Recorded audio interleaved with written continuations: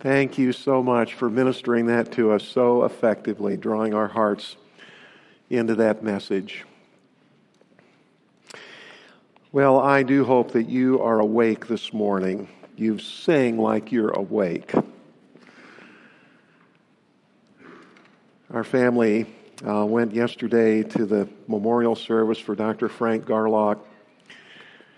That was so uplifting. I don't know how many of you were there. Some of you I saw, and I'm sure some of you were there and I didn't see. But it's one of the most encouraging memorial services I've ever attended. And it was at 4:30, and then lasted 2 hours. I think we finished right about 6:30. And a lot of people there. It was at Faith Baptist Church. I think the whole ground floor was comfortably full. So you saw a lot of people that it's in this town. There are a lot of folks that you've known over the years, and you don't see them except at two events, weddings and funerals. And you end up talking with a lot of people. So I don't know exactly what time we got home. It was after 7, and so we made a little supper. And then I thought, I'd like a cup of coffee.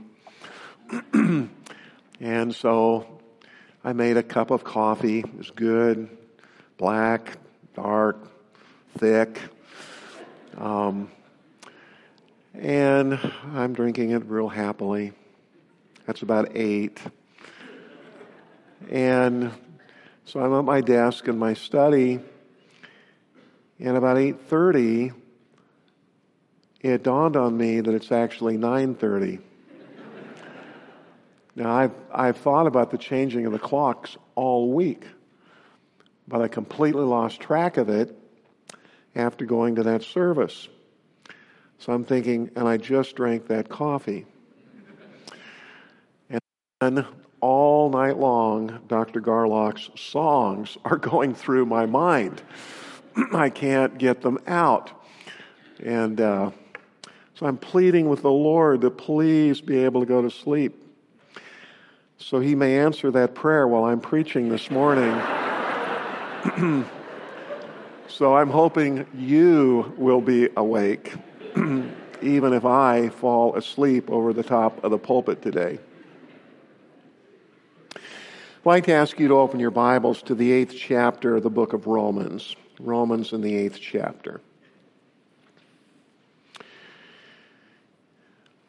I want to bear tribute to this chapter through the words of 4 writers of yesteryear, going back first of all to the great German reformer Martin Luther, who said that the 8th chapter of Romans is the masterpiece of the New Testament. I think of that. There are 260 chapters in your New Testament. Luther saying this is the masterpiece. 19th century commentator Godet said, if Holy Scripture is a ring and the epistle to the Romans is its precious stone,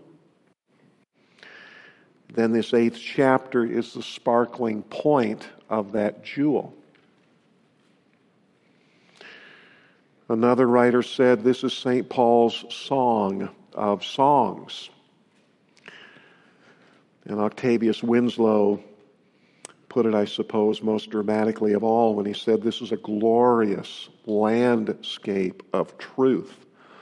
There are flowers and honey drops and fragrances, music and light and shade in which the believer in Jesus is invited to roam and revel and delight himself. I think that the more that you read the Scriptures, that you come to see why that those students of Scripture said those kinds of things about this 8th chapter. Why is it that so many of the Lord's most astute students of Scripture have come to those kinds of estimations of Romans 8? What I want to point out is that it isn't just because of what it says. but it's because of what it takes into account when it says what it does. It's what it takes into account. What it says, look at the opening sentence of it in the first verse. It says that a justified sinner is entirely and eternally secure. And it says it in these terms, that there's no condemnation of those who are in Christ Jesus. Now, when you read the word condemnation in your New Testament, you don't want to think of it in any lesser terms than these. That word isn't referring to criticism or finding fault. God does find fault with those who are in Christ Jesus. He does critique them. Read the 7 letters that are written to the 7 churches in Asia Minor, and the Lord is finding fault with those people who are His own. The word condemnation is not referring to that. It's referring to the ultimate. Condemnation is the exact opposite of justification. Condemnation is the death sentence. And there is none of that for those who are in Christ Jesus. That's how this chapter opens. And would you look at the last verse of the chapter, please, the 39th verse, where it says that, and this is dropping right into the middle of a sentence, neither height nor depth nor any other created thing will be able to separate us from the love of God which is in Christ Jesus our Lord. The chapter opens with no condemnation. It concludes with no separation from the love of God. That's what the chapter says. But it says it taking certain things into account that tend to shake our confidence even in those dogmatic statements. And there are 2 of them in particular. It's not just that these are the 2 in the chapter. These are the 2. These are the shaking factors for any Christian. The first of them is something that he mentions 6 or 7 times in the first 17 verses. The flesh. Are continually having to deal, even as people who are justified, are having to deal with indwelling sin, which he has expounded upon in the 7th chapter. And in the 8th chapter, he's assuring us that if the Spirit of God is in us, that we are no longer in the flesh, but we continue to have to deal with it. It's what causes many of the Lord's people to ask themselves how they could possibly, truly be Christian people, saved people, if they're still dealing with such and such. The evidences of the flesh. If you look, please, at the 18th verse, there's a little transition that started in verse 17, but it's introduced emphatically now in verse 18, and that is the sufferings of this present time. That is the other thing that really troubles and undermines, it erodes the confidence of the Lord's people. Confidence about what? His love for them. It's our struggles with sin that really undermine our security about being justified people. It's the sufferings that seem to us to call in question God's love for us. Those are the 2 big factors, and those are the 2 things dealt with in this chapter. And so the point that I'm making, folks, is this. It isn't just what chapter 8 says, it's what it takes into account when it says those things. And what it takes into account is basically everything. We're going to see from our reading in just a moment that there's nothing that isn't included. And I've been greatly blessed this morning by one of the verses that was put up on the screen. And the words were also ministered to us in one of the numbers, and that is that the gates of hell will not prevail against the church. You can take it to the ultimate. This chapter takes it all into account when it says these wonderful things to us. And what it turns us to as its great climax in verses 37, 38, and 39. And those are the climactic verses. I want to show you what it climaxes with. Verse 37, the second to the last word. Loved. We're loved. Verse 39, nothing can separate us from God's love. Now, he raised that as a question in verse 35. Who shall separate us from that? We are, verse 37, loved. Verse 39, nothing can separate us from that. That's the climax of this chapter. Despite our ongoing struggle with sin and despite our experiencing suffering, you are loved. Nothing can ever remove you or distance you from the love of God.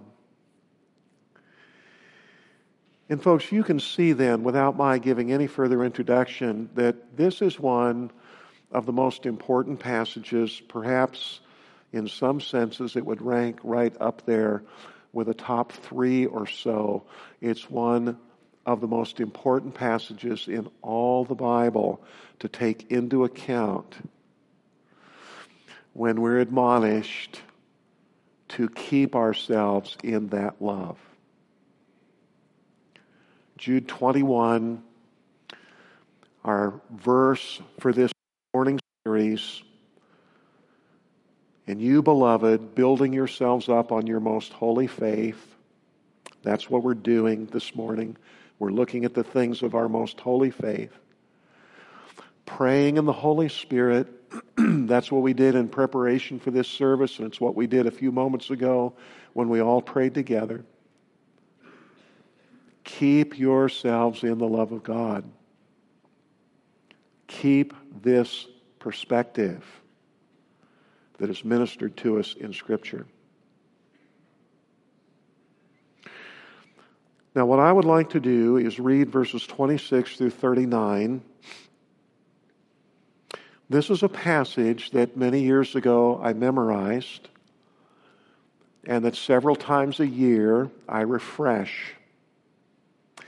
And I want to recommend to every single Christian in this room this morning, and all of you listening by the live streaming, that you make it your ambition to memorize Romans 8, 26 to 39 before you die, so that it will be with you as you're dying. You need it in life, but you're going to need it in death. I want to encourage you. Really, I want to push on you to prayerfully consider what I'm exhorting this morning, that you, for yourself, embed these words in your heart, so that when you ultimately are under the greatest stresses, you will not sin against the love of God by doubting Him in your fragile heart. Let's read these verses together. And as we do, you'll find that there are 3 sections to them. you're going to find in verses 26 through 30 a great concentration of statements of truth. If you look at verse 31, first sentence ends with what mark of punctuation? That's the first of 7. Great statements of truth, followed by questions. And those questions basically, finally, bottom out at the end of verse 36. Then verses 37 to 39 are persuasions, 2 of them in particular. So we keep that in mind as we read. Statements of truth. Then on the basis of those statements, questions. And once all those questions are finally answered, then verse 37, we can say, in verse 38, we're convinced. Great persuasions. Let's read together. In the same way as the apostle has spoken in other things just previous to this that are all on our side and provided for us by God, in the same way the Spirit also helps our weakness. For we do not know how to pray as we should, but the Spirit Himself intercedes for us with groanings too deep for words, and He who searches the hearts knows what the mind of the Spirit is, because He intercedes for the saints according to the will of God. And we know that God causes all things to work together for good, to those who love God, to those who are the called according to His purpose. How do we know? Answers: for those whom He foreknew, He also predestined to become conformed to the image of His Son, so that He would be the firstborn among many brethren. And those whom He predestined, He also called. And if you're a Christian this morning, you know the reality of that. And those whom He called, He also justified. And those whom He justified, He also glorified. Statements of great bedrock truth. Now, those things being so, first question, verse 31, what then shall we say to these things? Lots of questions now. If God is for us, who is against us? He who did not spare His own Son, but delivered Him over for us all, how will He not also with Him freely give us all things? Who will bring a charge against God's elect, the people whom He chose in eternity past? Who can bring any charge against them that will ultimately stand? When the truth is, next sentence, God is the one who justifies. Who is the one who condemns? Remember what that is. It isn't criticism. It's a final verdict. It's the death sentence. Who can do that with any right or any authority so that it stands when Christ Jesus is He who died? Who is the one who condemns? Death sentence. When Christ Jesus is the one who died. Yes, rather, who was raised, who is at the right hand of God, who also intercedes for us. Who will separate us from the love of Christ? And we can think of all kinds of things that seem to us to be the evidence that that's happened. So the Scripture, the Spirit of God, wants to put out some of the ultimate ones for our consideration. Question us about them. Will pressure, can feel that way, will tribulation actually separate us from the love of God, love of Christ? Or distress? Maybe you cried this week in great sorrow and distress. Persecution, or famine, or nakedness, or peril, or sword. And there's scripture about that last one. That does happen to God's people. That's what is written in the 44th Psalm. For your sake we are being put to death all day long. We're considered as sheep to be slaughtered. In the words of Peter, don't consider that to be an odd thing, as though some strange thing has happened unto you, when in fact there's scripture stating it, that is what happens in this world to some of God's people. But our persuasions are these, and these persuasions are based firmly upon the bedrock of all those truths.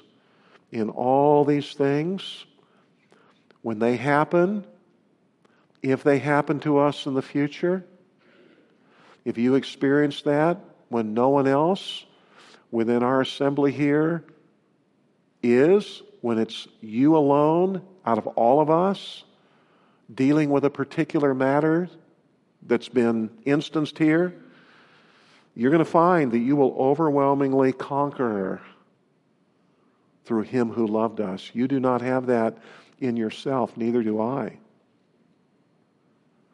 You will conquer through Him.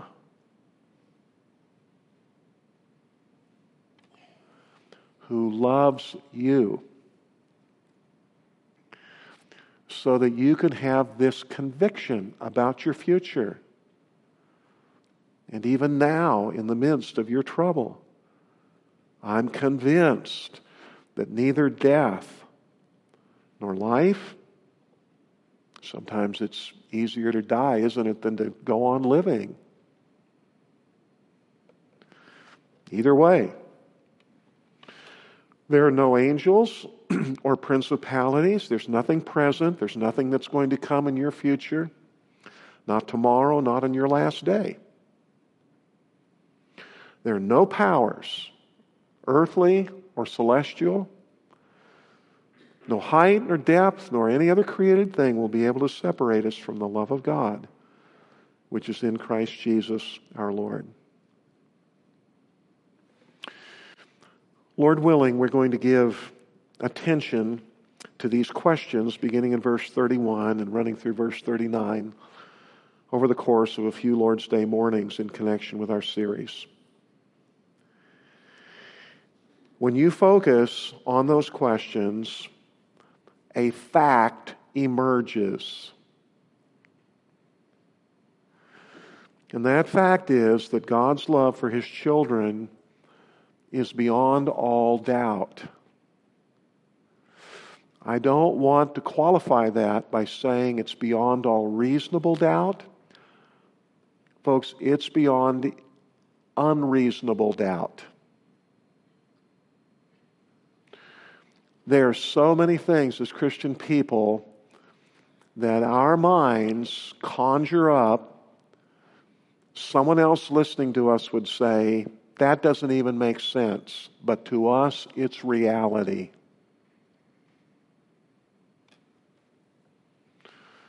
Scripturally, it's unreasonable. You can imagine anything you wish. As crazy as you can dream up. God's love for you as one of His children is beyond even that unreasonable doubt that is so gripped and is so tormenting of your spirit today. When you examine those questions, they lead to a conclusion. What is the conclusion again? That God's love for His children is beyond all doubt. I want to begin speaking to you on that subject this morning, and I want to call our attention to verses 29 and 30, where we have certain divine acts that are stated as if they were already accomplished. Every one of these, of course, would be a rich subject for an entire message. I want to handle all 5 of them essentially with just a paragraph in my notes, because we've given great attention to these in the past, and they continually surface in exposition of the New Testament in particular. So in the case of every one of these, we've given extended understanding to it. But here are these divine acts. If you've never underlined them, I'd encourage you to do so. There are 5 of them. The first, verse 29, is God's foreknowing certain people. This isn't talking about His general omniscience. He foreknows everything that way. Foreknowledge in the Scripture is a matter of God's actually determining it. You'll see that if you'll compare the other passages. Whom He foreknew, first act, He predestined, there's the second. Verse 30, whom He predestined, those He called. This is not the general call to come to Christ. It's not the general preaching of the gospel. This is the effectual call that the Apostle Paul gives some explanation of in the first chapter of 1 Corinthians. He says it does not go out to everybody. He particularly singles out the rich, the powerful, the famous, the educated, and he says actually not many of those people are the recipients of this kind of call. Those whom He called, next action, He justified. In this linkage of these 5 accomplished acts, would you please notice that all of the called are justified. It's not the general call that goes out to the world in general that so many of them are heedless of. This chapter is addressed to God's children. He foreknew them, He predestined them, and all that He predestined, every single one of them, He called effectually. Meaning that His call was successful. That's what the word effectual means. It happened. They came and were justified. And then it says, and all of the justified He glorified. Now, folks, all 5 of those are in a verb tense that refers to something that has been accomplished, which is remarkable when you consider the 5th one, glorified, because experientially we're awaiting that. But in terms of God's settled determination about it, His unalterable decree concerning it, accomplished fact.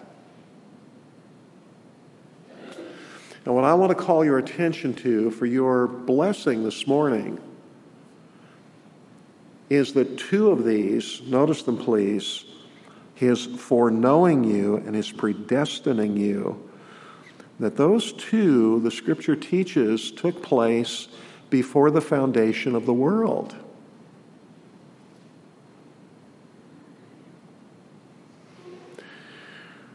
There's a great mystery to that.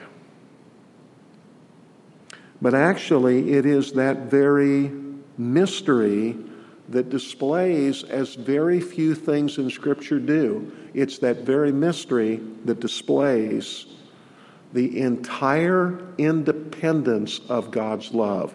It's entirely independent of us. In other words, it's not conditioned upon us at all, before the foundation of the world, that's when he did it. Had nothing to do with my foreseen acts or my foreseen faith. That's what Paul argues later on in this book.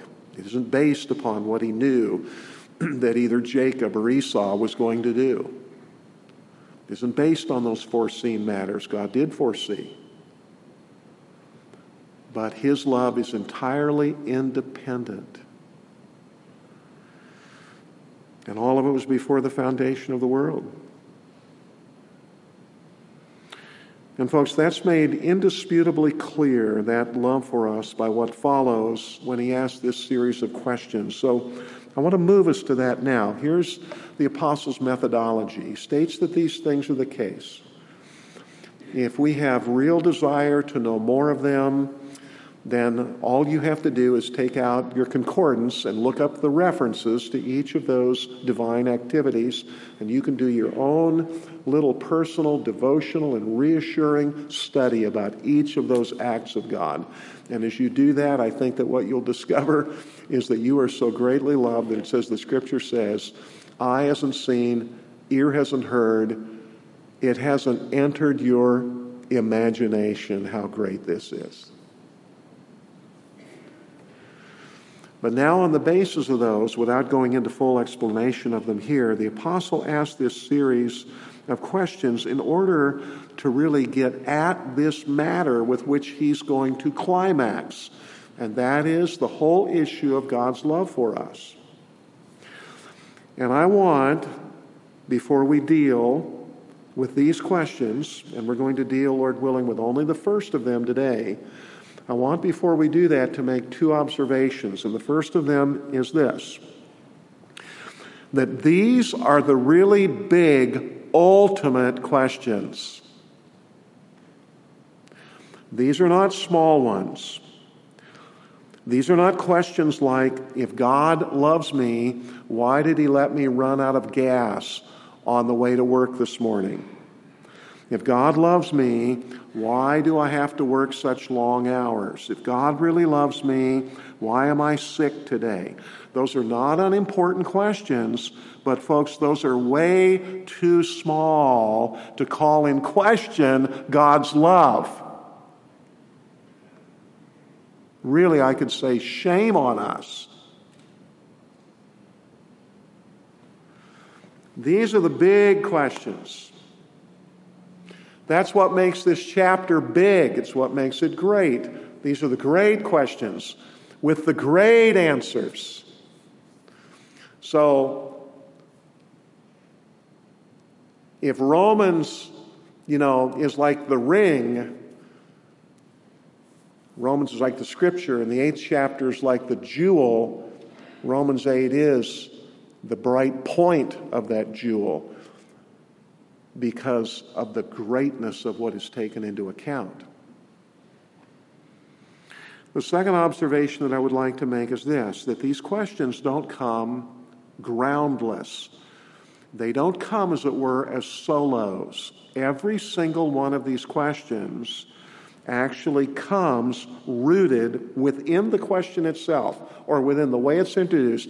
Every single one of these folks comes with undeniable certainties attached to it. In other words, you go right down through and look at them, and you'll see, look at the way the first one is introduced in verse 31. If such and such is the case, then the question. Verse 32, seeing that such and such is the case, then the question. They all come grounded in these wonderful certainties, so that God doesn't ask us to answer these without giving us overwhelming cause for the answers that we give. So I want to turn your attention then to the first of these. Read it again, verse 31. What shall we say to these things that were just stated in such brief fashion in the previous verses? If God is for us, as all of those things testify, that he was actually for us before he ever made the world. It didn't happen like this. That God made the world. He had a tremendous plan and expectation. The fall occurred, and so God was required to figure something out.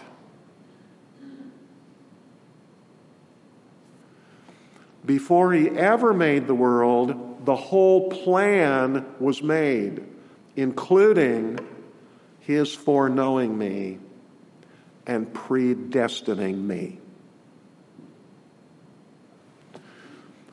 If God is for you like that, then who or what could possibly be against you? Now, folks, the fact is there are many, many things against us. We say with Jacob, all these things are against me. But what it's talking about is whether or not any of those things can be ultimately successful. Can there be any successful opposition against you as a child of God?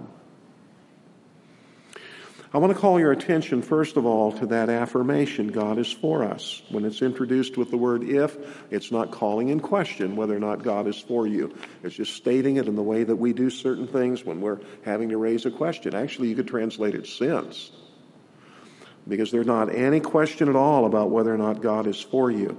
Now, folks, let's be really, really clear about this. God is not necessarily for my material prosperity. He's not necessarily for my material comfort. He's not necessarily for my nearly having perfect health until the day I die. God is not for many, many of the things that we're for. And when they don't happen, then we question him. What God is for is exactly what he has assured us of. He is for our entire sanctification, body, soul, and spirit. He is entirely for our becoming like his Son in flesh. When his Son was on earth, the incarnate Son of God, he is for us being completely changed until every one of us is like that. That's what he's for. And he's done all that is necessary, starting in eternity past and including his settled, unchangeable decree that it will happen in our glorification. He's done all that. He's for us. And all of those actions demonstrate that. You know, if you have any question about that, it might help you to just reverse the prepositions. Look at verse 31 again. Look at that question again.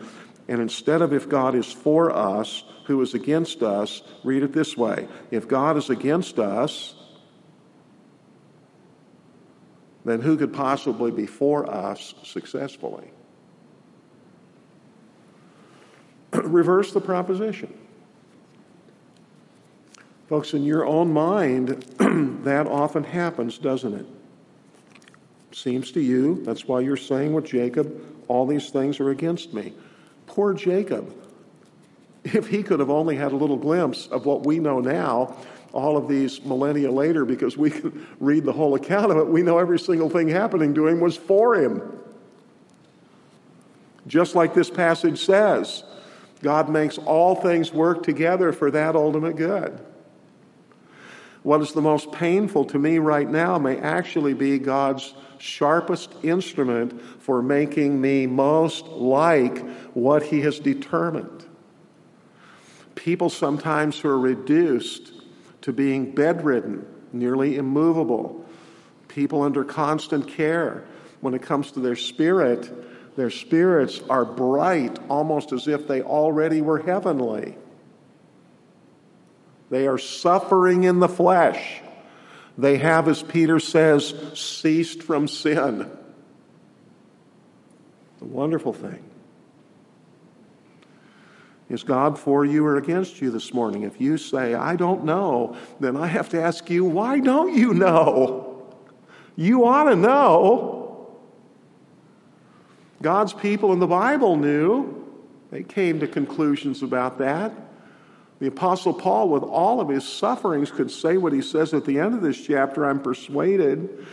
You read your hymn writers, they knew Fanny Crosby. Take Fanny Crosby. Blessed assurance, Jesus is mine. Oh, what a foretaste of heaven divine. Heir of salvation. Purchase of God. Born of his Spirit. Washed in his blood.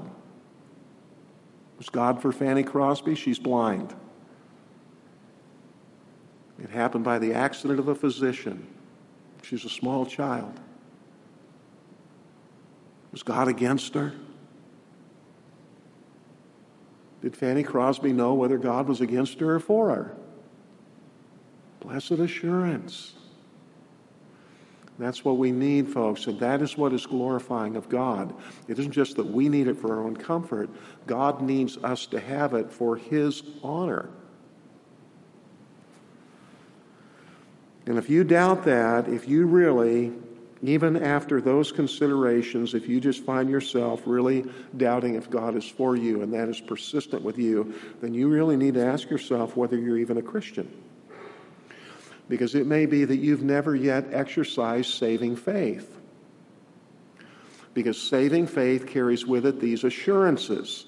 That's what Romans 5 was saying. The love of God is poured out in your heart if you're a child of God. If it's just not customary at all for you to be able to have that assurance, or when you're shaken to be able to fairly quickly recover it, then you probably as yet don't possess the Holy Spirit. And that accounts for why you don't experience the love of God poured out in your heart when you most need it. The undeniable affirmation is that God is for his children. And that being the case, then the question is asked, who is against us with any possibility of their being successful?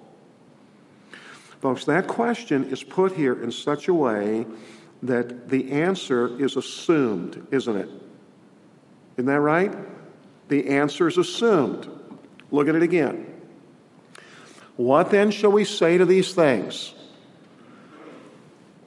Foreknown, predestined, called, justified, glorified. What shall we say to these things? If God is for us, look at all those things, then who or what could possibly be against us with any success? The answer is assumed. There's really no possibility of answering it rightly apart from simply one response. Over the centuries, God's people have taken great comfort from the records of believers who have gone before them. And as their affairs have unfolded, and God has generously provided, they have ended their lives outstanding, really pillars, in some cases literally fiery pillars. God is for me. I'm one of his justified children. God is for me. And folks, I want to encourage you to be, perhaps if you need to be, more attentive to the examples of the Lord's people who have gone in the past. I want to give you an illustration, an example of that. I've brought a thick book to the pulpit this morning. There are over 850 pages in this book. This is the third of 8 volumes. The font is very small. The lines are compressed together. It's very dense reading. It's the third of 8 volumes. The 8 volumes are Fox's Book of Martyrs. The 3rd volume is at the beginning of the English Reformation with Wycliffe. So that's why I brought the 3rd volume this morning. Some of the volumes are bigger than this volume. John Fox fled when Mary Tudor, known to us as Bloody Mary, came to the throne. There were some 800 English exiles that fled the island and went to the continent or to other places. Many of them ended up in Geneva underneath the ministry of John Calvin. John Knox was there at the time with a lot of the Scottish refugees. Mary Tudor was on the throne from 53 to 58, 1553, 1558. That's a short period of time. In 55, she started burning people. In 45 months, she burnt more Protestants that had been burnt in England in the whole century and a half preceding those 45 months. No one knows exactly for sure how many of those people were put in the flames, but there were nearly 300 of them. 26 of them were ministers, 55 of them were women, and 4 of them were children, if you can believe that. John Fox is in Switzerland, and he's receiving the reports. They keep coming in. And he's recording everything that he can get his hands on. Mary dies in 58. Her sister Elizabeth comes to the throne. The refugees, many of them go back, including Fox. And Fox, in 1563, just 5 years after her death, issues the first printing of his Book of Martyrs. He expands it later, but the first printing is just 5 years after Mary's death. That's just 5 years after the last burning of 5 people all together. She burnt them in November of 55. She died in November of 55. And my point is that when John Fox publicized what he had received, he was doing so in such close proximity to the events that there were literally thousands of people in England who could bear testimony that what he wrote is exactly the way it happened. Now, much that you have in these volumes is the record of the indictments against these people, the papers and the defense that they gave in response, and so on. Those are the kinds of things that I move over and don't really give that much attention to. What I'm interested in are the initial charges, and I'm interested primarily in what was the end. How did God stand by them? So here, for instance, is the very first man that she burnt, John Rogers, who pastored St. Sepulchre near Smithfield in London. When our church history group goes there, we always visit Smithfield. She burned something like 45 people right there on that spot. Rogers pastors this church. They get him out of Newgate prison early in the morning, hoping that it'll be before the crowds know anything about it. But somehow word had gotten out. The streets are lined. There are hundreds of people, including his wife and 11 children. He's refused any time with his wife or his children. The French ambassador to England was in the crowd. He said Rogers walked to that stake like a man going to his wedding. That's what he recorded. He's not a believer, but that's what he thought he was seeing, like a man going to his wedding. And they had said to Rogers ahead of time, if God is with you in the fire, make a sign, make a sign. When they light the fire and the flames are springing up, Rogers extends his hands to them like he's washing them in cold water, bathes his cheeks in fire, and then stands with his hands thrust up to the heavens until he dies. You can't do that. That's called a miracle. And folks, that's the miracle that these people experienced again and again and again. They burnt groups of people. On one occasion, they burnt 2 women with 5 men. They tied the 5 men, or they staked them with chains to the stakes. The women they left in the middle of those 5 stakes without chaining them at all. The women burnt like the men. It's called a miracle. Now, I'm calling our attention to that for this reason. Folks, the small questions, the little questions that disturb us from day to day, they're not totally unimportant, but we really need to do what our Bible does. Our Bible goes to the ultimate questions, because once you get the big questions answered, most of the small ones just kind of dissolve. And what God has given to us I'm going to single out the English Reformation. He's given to us a brief period of time, the reign of one woman, a period of burning that doesn't even amount to 4 years. But it stands for all time as a slice in the history of the church, like a Hebrews 11 in my Bible. For all the rest of church history, God does intend that his people at least sample this outstanding example that stands. He doesn't intend, evidently, that in every generation, hundreds of his people are burned alive. He intended it for about 4 years in England, in the English Reformation. And we're English people. It's like it's given to us in our own language. And we can read the testimonies of those people. We can read of God being with them in the fire.